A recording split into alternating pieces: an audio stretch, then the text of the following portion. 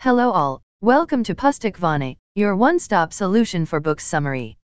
Today we are here with the book named The Adventures of Huckleberry Finn by Mark Twain. So let's start its plot summary.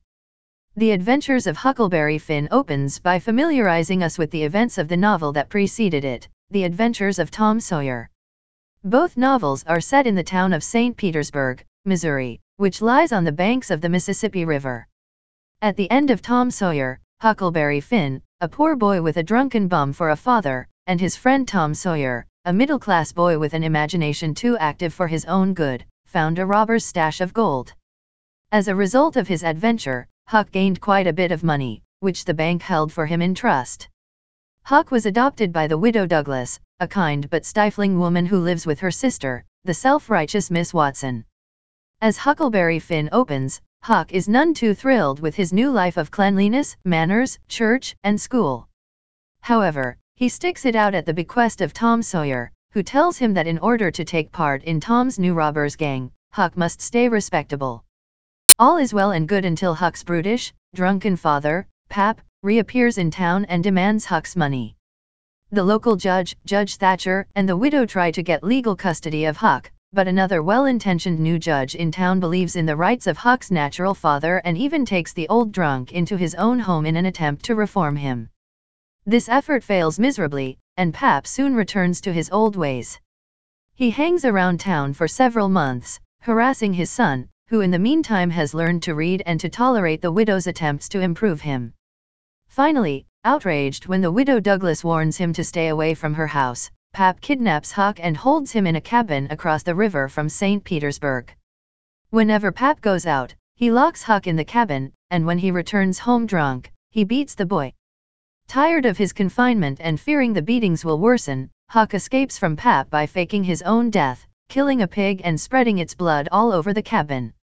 Hiding on Jackson's Island in the middle of the Mississippi River, Huck watches the townspeople search the river for his body. After a few days on the island, he encounters Jim, one of Miss Watson's slaves.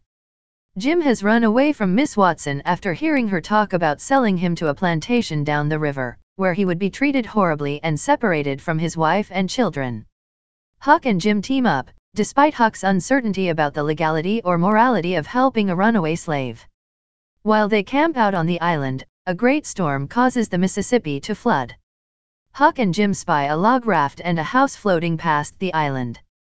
They capture the raft and loot the house, finding in it the body of a man who has been shot. Jim refuses to let Huck see the dead man's face. Although the island is blissful, Huck and Jim are forced to leave after Huck learns from a woman on shore that her husband has seen smoke coming from the island and believes that Jim is hiding out there. Huck also learns that a reward has been offered for Jim's capture. Huck and Jim start downriver on the raft, intending to leave it at the mouth of the Ohio River and proceed up that river by steamboat to the Free States, where slavery is prohibited. Several days' travel takes them past St. Louis, and they have a close encounter with a gang of robbers on a wrecked steamboat. They manage to escape with the robbers' loot. During a night of thick fog, Huck and Jim miss the mouth of the Ohio and encounter a group of men looking for escaped slaves. Huck has a brief moral crisis about concealing stolen property. Jim, after all, belongs to Miss Watson but then lies to the men and tells them that his father is on the raft suffering from smallpox. Terrified of the disease, the men give Huck money and hurry away. Unable to backtrack to the mouth of the Ohio, Huck and Jim continue downriver. The next night, a steamboat slams into their raft and Huck and Jim are separated. Huck ends up in the home of the kindly Grangerfords, a family of Southern aristocrats locked in a bitter and silly feud with a neighboring clan, the Shepherdsons. The elopement of a Grangerford daughter with a Shepherdson son leads to a gun battle in which many in the families are killed. While Huck is caught up in the feud, Jim shows up with the repaired raft. Huck hurries to Jim's hiding place, and they take off down the river. A few days later, Huck and Jim rescue a pair of men who are being pursued by armed bandits. The men, clearly con artists, claim to be a displaced English duke, the Duke, and the long-lost heir to the French throne, the Dauphin. Powerless to tell two white adults to leave, Huck and Jim continue down the river with the pair of aristocrats. The Duke and the Dauphin pull several scams in the small towns along the river. Coming into one town, they hear the story of a man, Peter Wilkes, who has recently died and left much of his inheritance to his two brothers, who should be arriving from England any day. The Duke and the Dauphin enter the town pretending to be Wilkes's brothers. Wilkes's three nieces welcome the con man and quickly set about liquidating the estate.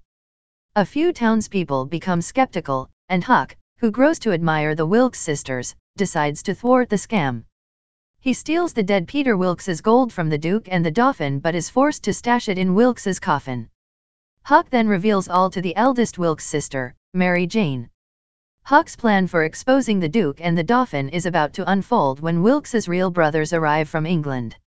The angry townspeople hold both sets of Wilkes claimants, and the Duke and the Dauphin just barely escape in the ensuing confusion.